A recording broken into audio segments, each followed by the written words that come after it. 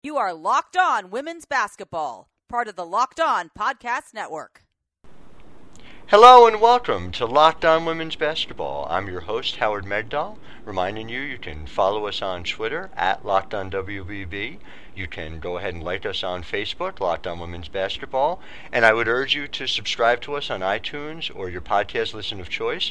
Review us if you like us. Want to make sure that the word gets out about the great game of women's basketball, and we're here to help you do so. And someone who's been here to help us do so and is growing the game in vast and ever-increasing ways is Coach Taryn Aston of University of Texas. Coach, thank you so much for being with us today. Well, thank you for the invitation. I hope all is well. And same to you. Place I'd love to start with you is just if you could take me through some of your earliest basketball memories, and you're a basketball lifer. How did it begin for you, and where did you first fall in love with the game? Oh gosh, that's a long way back. If you want to know when I first fell in love with the game, that probably started with family. You know, just being around my family who was pretty sports oriented. Everybody in the house watched sports, so kind of grew up loving it. And I would say my sister played high school basketball, and at that time there really wasn't a lot of opportunity for women after high school, and I just sort of adored watching her play, and I would say that's probably where the passion started. And then I think there's always I think everybody has a hidden passion somewhere, and it just kind of depends on whether someone fuels it or not. And I would have to give most of the credit for the fueling to my high school coach. His name was Tom Webb, and he was just really, I think, ahead of his time, and very demanding, but I was one of those kind of kids that, the more you gave me, the more I was going to give back. And so I would say he was probably a really big part of fueling my passion. Now, is he the one who's talking to you about, look, you have a future in this game, whether it's playing collegiately like you did at Arkansas Little Rock, or as a coach, or is that something you're coming to a little bit later on in terms of that this can be more than just something you love as you're playing it in high school? I think he did fuel the coaching bug a little bit for me, because when I was a senior, he coached everybody. So he coached 7th grade, junior high, senior high, all of that. And when I was a senior, he actually let me coach the 7th grade team, which at that time, Wow. he was trying to build something, and he did build it really uniquely at the high school that I went to. And I think that probably gave me a little bit of a bug, but I have to say that I took that normal route that everybody takes, I think, in college, where they think they're going to do something, and then that time comes where you have to sort of decide whether you're going to let go of the sport or not, and that was a process for me. I mean, I originally thought I was going to major in psychology, and you just go through that time where you're trying to figure out who you want to be and all of those things. And when I got to the end of the line with it and thought, okay, what I really want to do with my life,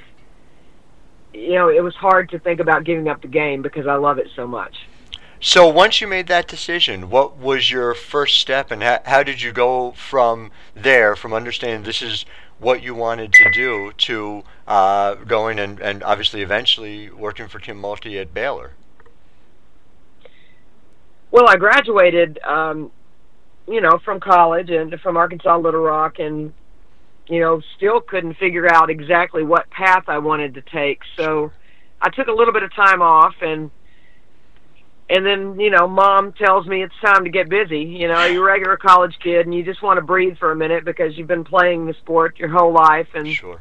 I took a breath for a minute, and then I thought, that's long enough. I need to get to work. And I took a high school job at Valonia High School in Arkansas. And, it was just at the time, I think a huge break for a young person, because most people have to make some sort of sacrifice as far as going up the ranks, even in high school. And I was blessed enough to have a connection with that school, and I was hired as a head coach, and it wasn't the easiest thing in the world, but I think in the long run, I learned my lessons pretty quickly and got my feet wet, and I loved it. It was a great experience for me. I coached at Bologna for 6 years, and then I went to Fort Smith Northside for a year. Mm-hmm. And then my actual break was not, it was at Baylor, but at the time I had come across a lady named Sonja Hogue, who, if you're a lifetime basketball fan, you know who Sonja is. Sure. And she was in business in Little Rock, and was speaking at a clinic that I was at, an all-star game that I was coaching at. She spoke there during the time I was a high school coach, and I developed a relationship with her and just kept reaching out, wanting to pick her brain and wanting her to come speak to our kids. Well, she landed the Baylor job when it was time to sort of resurrect Baylor.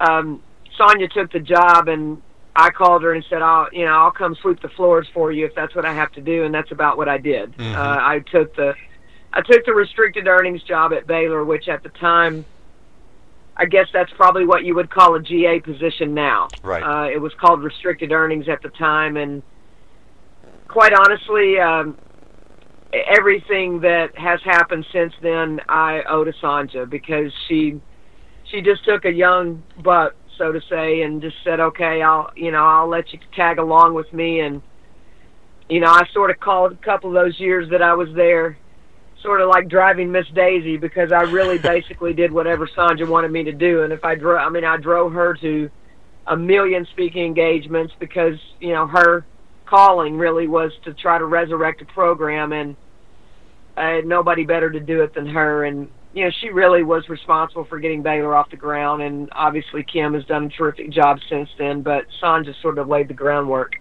Yeah, you can see Sonja's work to this day. No question about it. Yeah. I spent 2 years there, and then I decided, I want to be a coach, and so I went to North Texas. That was my first assistant's job, and I was there 2 years, and then I guess got the big break, in a sense, of Jody noticing my work and hired me here at Texas as an assistant, and I was here 8 years, and that was the bulk of my assistant coaching career. And what's interesting, you've made that journey twice, in essence, through North Texas to Texas, but and via Baylor as well, actually. So I'm curious, though, when you got that opportunity to coach at Charlotte, how difficult it was, because you made a remarkable decision, and one that is perfectly understandable, but had to be challenging. You were building a program at Charlotte and getting better each year, and made the decision to return home to Texas to be with your mom. How difficult a decision was that, and how hard was that for you just at that time? Obviously, personally, it's difficult when your mom is sick, but also as all the time and work you put in, and you and I both know that your time is not your own when you're an assistant coach and you're building up to this point, to make that leap of faith. Well, I think, first of all, it is, some decisions you make, they go on gut feeling, and some are clearly guided by a higher power. And quite honestly, when I left Charlotte, my mom wasn't sick. I left because I thought that I needed to get back home, because I didn't know when the next opportunity would arise. So leaving Charlotte was by far the hardest thing I've ever done. I had really developed some unique relationships with our administration there. I absolutely adored my kids. We had really built something really special, and walking in that door and telling those kids, after we had a really special season the year I left, and went to the Final Four of the WNIT. Yeah, and just had a great team. Really should have been an NCAA team, and had a great run, and I just adored those kids and adored my administration, and it was the hardest thing I had ever done. But I honestly just thought, okay, I'm a long way away from home, over 20 hours, and I just decided that it was the best opportunity for me to get back home. Mm-hmm. And again, I say this all the time to our players, windows open and close, and you don't ever know if they'll ever open again. And I say that from a player perspective. When you're playing, you never know when that window of opportunity happens for you to play, and you should take advantage of it when it opens and not think there's going to be another day. And I sort of looked at it as that when I took the North Texas job, not thinking anything other than I had a special place in my heart for North Texas because it was my first job, right. And it was an opportunity to get a little closer to home. Hindsight, major blessing in a sense that now, 4 or 5 years later, my mom does get ill, and I'm closer and able to get home when I need to and all of that. But again, that was not known at the time, but a real blessing in disguise. But, just take me through, and obviously North Texas has a special place in your heart, but you had accomplished a great deal at this point, and one would argue the resume was beyond the head coaching position at North Texas. They had just won 5 games the year before. Are you having any questions in your mind as you're walking through that door to take over that program? Not at all. Not at all. The AD there was very committed to helping North Texas get better. Mm-hmm. I think that's always the case, and I've been very blessed as a head coach to work under 3 unbelievable ADs. And I think anytime that there's a commitment to the women's game and to women's sports, then you don't question where you are. And I didn't ever look back on that. I missed my kids at Charlotte, and I missed the people and all of those things, but quite honestly, the year that I spent at North Texas was one of the best I have ever had as a coach. And you look at the wins and the losses, and you wouldn't think that, but that bunch ran through a wall for us. And I've never had a group of kids that just bought in immediately and just said, just tell me what to do, and I'll do it the best of my abilities. And that group did that, and it was one of the most heartwarming and best experiences of my life. It's a tribute to who you are as a coach, of course, that because you took over in April, so these weren't your recruited kids. These weren't players you had brought in to adhere to your particular system. So the fact that they went from 5 to 15 wins, I think, speaks volumes about it. I'm curious about something you said, though, just tangential to that. You talked about the belief and being invested in the women's game. Here we are in 2017. How rare do you think that is as of right now? And have you seen it become significantly less rare during your time coaching? That's a tough question because administrations across the country have invested money, facilities, all of those things for equity for women. And, it's hard for me to answer that because I've been at such wonderful places with administrators that really care about women. And, Judy was my first experience as a head coach, Judy Rose at Charlotte, and I don't know that there's anybody besides the one that I have now, which is Chris Blonsky, that is any more invested in women than those 2 women are. I guess as you travel around the country, you go to really opposing hard to arenas. Answer that because I've been at such blessed places. So it's hard to know whether there's necessarily an improvement or if it's just speaking to your personal experience, in other words?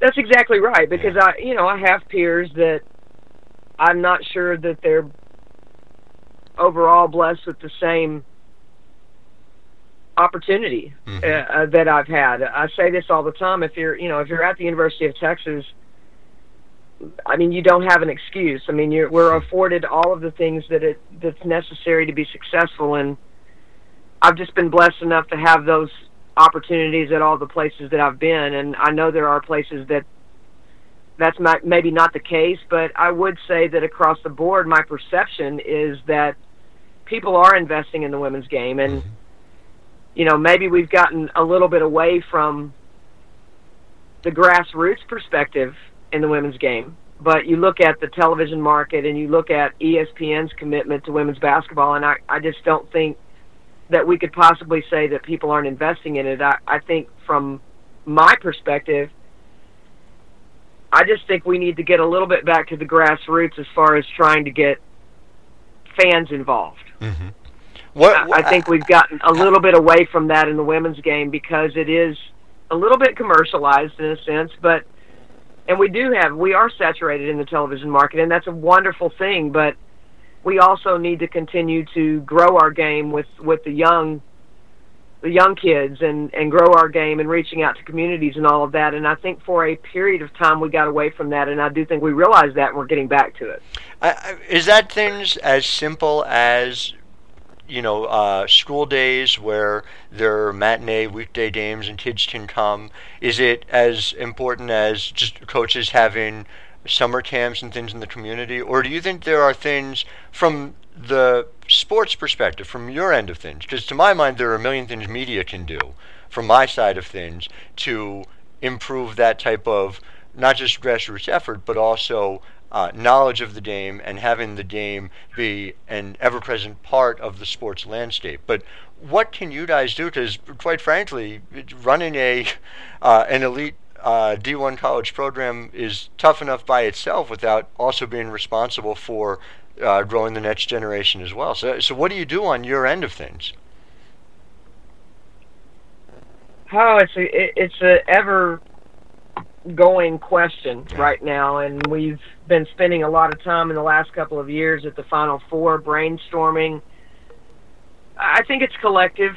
I think that marketing can do more. I think media can do more, and I think that the women's coaches and the women's sports can do more. Mm-hmm. I think it's collective. I don't think you can blame it on one person. I don't think that there's one group of people that can make a change. I think that it starts really with us. I think it starts with how we develop young players. I think it starts with still continuing to have our camps and free clinics, and it starts with how we reach out. Yeah. I think for a period of time, we got away from little things like having autographs after games and doing free clinics after a game, and we got away from that a little bit.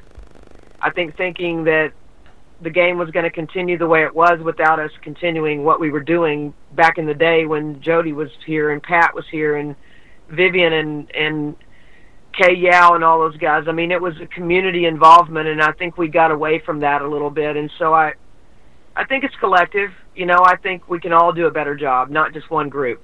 That's really interesting, and I think you're so right about it. Not only in terms of there's small things like the posters being given away. They end up. I have two daughters. They end up in their rooms, and it's a reference point, and it makes them want to return and go back and see more basketball being played. But even those post-game meetings, they make an impact. So it's fascinating to see. But I'm struck by something you said a little while ago, talking about that at Texas there's no excuses, and of course you don't need any excuses because you just keep winning and more every year.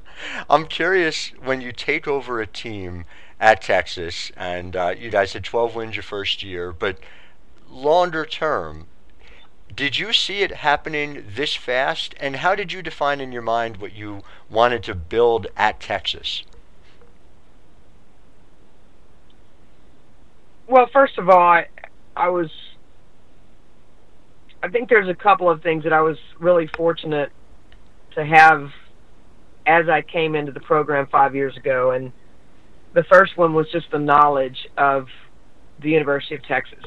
I think I had a jump start with that in the fact that I understood the climate at Texas. And I think the second thing is I had relationships in the state of Texas with high school coaches, with club coaches. So I think that those things helped as we, I hired several people that had Texas ties to the university or the state. And I think all of those things helped sort of lay the groundwork.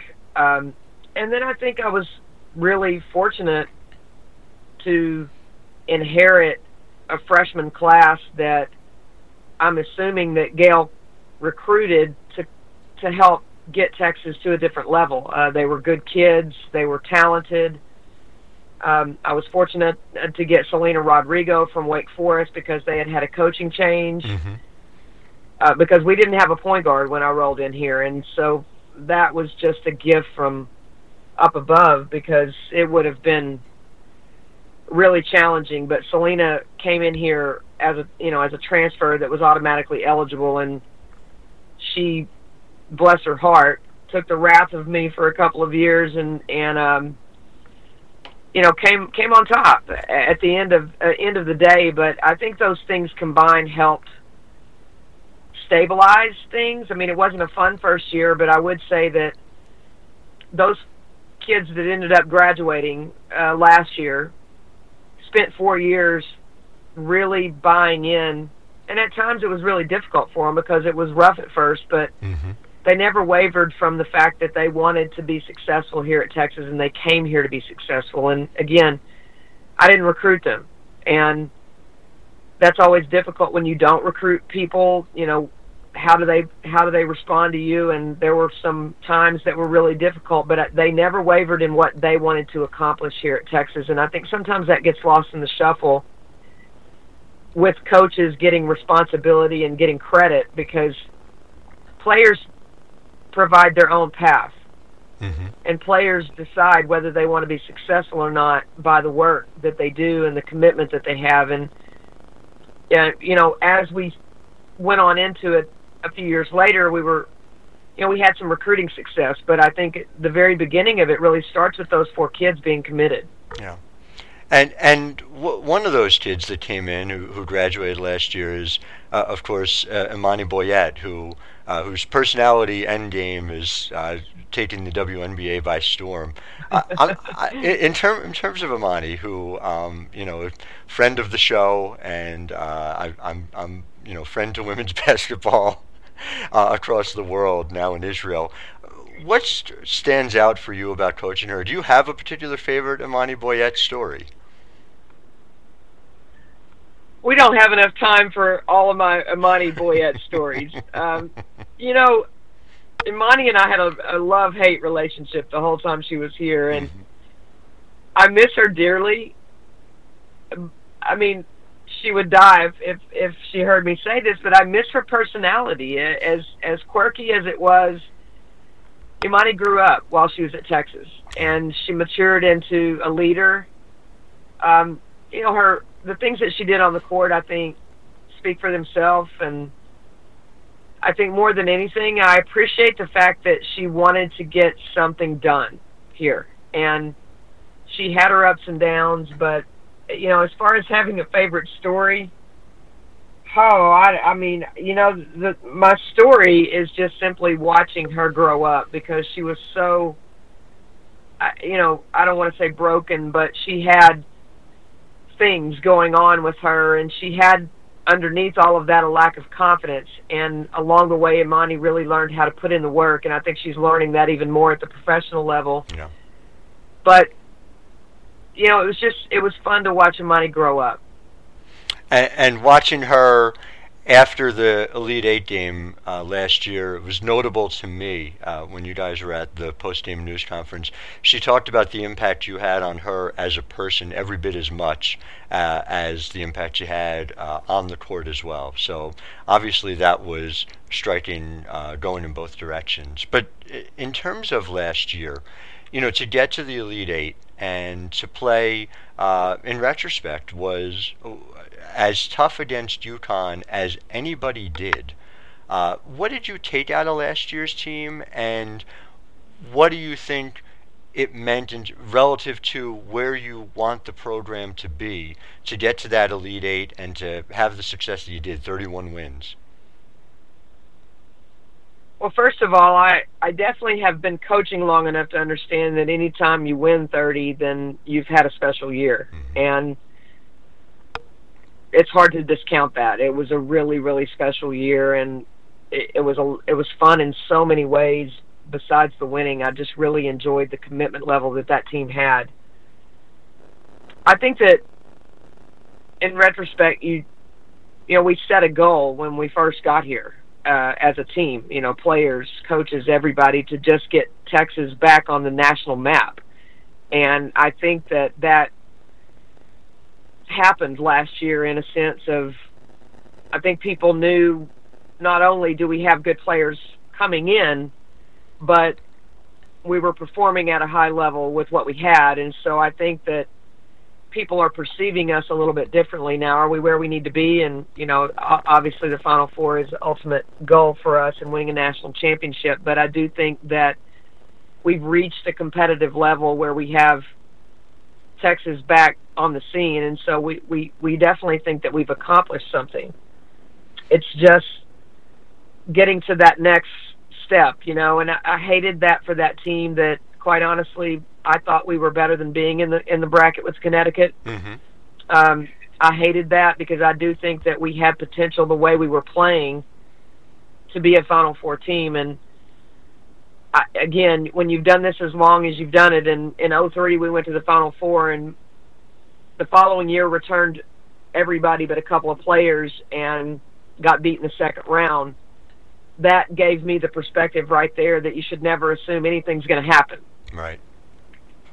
So I hated that was such a special team, and it just was an unfortunate seed for us. And, it's a lesson learned that, you just enjoy the moment. And the one thing I will say about that team that's been really interesting, and it always reminds me, this team this year has been so dramatically different, and it just reminded me that every year you start over. Mm-hmm. And it doesn't matter how good you were the year before. If you take one out and you put one in, or 3 or 4, right. In our case it was 4, then you're going to have a completely different dynamic, and you can't assume anything. And this year has really taught me that, in a sense of, don't assume they're going to have the same mindset. Don't assume they're going to have the same personality and all of that. And so this year's been a process of growing again, and it's been a lot of fun, but it's also been a reminder that it all starts over every year.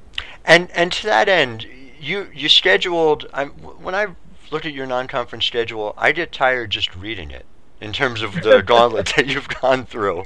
And to what extent was that decision made with this specifically in mind, that the 4 are leaving and that you're looking to create something different? And then to that end, people have always talked about, you play a difficult non-conference schedule, it helps you get better. I know you've specifically talked about getting ready for Big 12 play, but in what areas do you think this team has gotten better because of playing all of those elite teams in November, December? I think we've gotten better about preparation. And that was what was so difficult, is that we had such an immature team and an inexperienced team that when we, loaded the plane to go to Stanford in the first game, we were unprepared. And I knew that, you, as a coach, you watch your team practice and you know whether they're prepared or not. And that's our job, to get them prepared. And I knew that we weren't ready. So I knew right then and there that we were going to have to just get through the process of getting better. And some of it was not going to be pretty and not going to be fun, but you also know that you have talent, and you know that you have good kids, and you know that at some point that'll turn, and you just don't know when. And I think it was really a testament to our players and our leadership sort of moved forward as we went along. And then our assistant coaches, I think, really did a great job throughout this process of getting to where we are right now, of just taking each day and trying to get better, and taking the players individually under their wing and saying, okay, this is what you need to do. And it's been an ongoing process every single day, and it still is. I mean, we played Oklahoma on Tuesday night, and there were a million teaching lessons for the young players. Mm-hmm. Because we were in moments that were tough. Every possession mattered, and there was poor shot selection, and there was breakdowns on defense. So every time we play, there's a teaching moment for this group, and I think my staff has done an unbelievable job of continuing to teach them. And keep them engaged, keep their confidence levels high. And that's what it's all about. It's all about confidence, and the fact that we just kept talking about the future and what this was going to do for us, and not getting caught up in, poor pitiful us. We've had a bad schedule, and we're not very good right now and all of that. I mean, we just tried not to have that kind of attitude. And I felt like when they went home for Christmas and took a deep breath and thought, okay, we got through it, and we didn't, it wasn't a disaster, and we're okay, and let's get back and go to work. I thought they came back from Christmas holidays with a different mindset. And to take command in the fourth quarter the way you did in that Oklahoma game, I thought was notable and, quite frankly, reminiscent of the more experienced team you had and what they did against UCLA in the Sweet 16 for the tournament last year, with a different group of people here. But even more than that group as a whole, to see someone, a young player like Joyner Holmes, come through, and the extent to which you were leaning on her offensively in the fourth quarter, what as a coach allows you, with Joyner specifically, but also in general, to make that decision, okay, this freshman is ready to grab onto more of the load in a key game against a ranked opponent? I think everything happens in practice. I'm a huge believer that what they look like in practice is probably what they're going to look like in a game. And for so long, Joyner was overwhelmed, and any freshman is. I mean, a freshman is overwhelmed with being a freshman, and the environment that they're in, and the change of environment, and for her, the schedule. And I would say this about all of our newcomers: the schedule was a bit overwhelming, and they didn't probably ever feel like they could catch their breath. And Joyner looks different in practice, and so the trust is built in practice. And when I see her working extra and doing the things that she needs to do with Tina, and really trying to correct some things that maybe she wasn't able to correct in the midst of the non-conference schedule, then that puts a little more trust, not only with me, but with her teammates. I mean, they trust her now that she's obviously going to make mistakes, but the thing that's so, I think, encouraging about Joyner is that she's trying to correct her mistakes. She doesn't just continue to make the same ones over and over and over, and I think that is a sign that she's growing and a sign that she's maturing a little bit, and it transfers over into the games just because I think she's taking her preparation every day more seriously and understanding it better. Do you view it as necessary to groom her, or even groom someone in particular, as a go-to scorer down the stretch in a key game? And, coaches have a lot of different philosophies about this, but notable to me, and this is very typical of one of your teams, is you have had 6 different high scorers already in various games, and you've had 7 different players with an assist percentage in double figures, at least 10%. Nobody at 20. Brooke McCarty making the offense go in a lot of ways, but she is part of this larger team in terms of passing, in terms of scoring, in terms of distribution. Is that your ideal, or in your mind, do you think you need to have someone who is going to be the one you need to take the big shots come March and hopefully April? Well, I think that we do know there are 2 or 3 players on our team and that can hit big shots. I mean, Oklahoma game was a perfect example. Joyner made some plays, but Kelsey Lang hit some huge shots. No question. And Ariel Atkins was a star. And everywhere, yes. I mean, first of all, I recruited Ariel and Brooke for that reason. I thought they were big shot players. Mm-hmm. And as we've gone along, and just to rewind a minute about your question, I am the kind of coach that believes in sharing the ball, and I don't prefer for everybody to watch one player shoot 30 times. So it's sort of my style, and I don't know that we'll ever get away from that, but you definitely have to have players that are willing and able to take shots at the end of games. And I think at this point right now, Ariel and Brooke are the 2 that most people would think would hit the big shots. But again, Kelsey Lang hit some huge ones the other night, and just sharing the ball and people not necessarily knowing who's going to take the big one, I think is a plus also, to be able to have more than one or two players that can do that.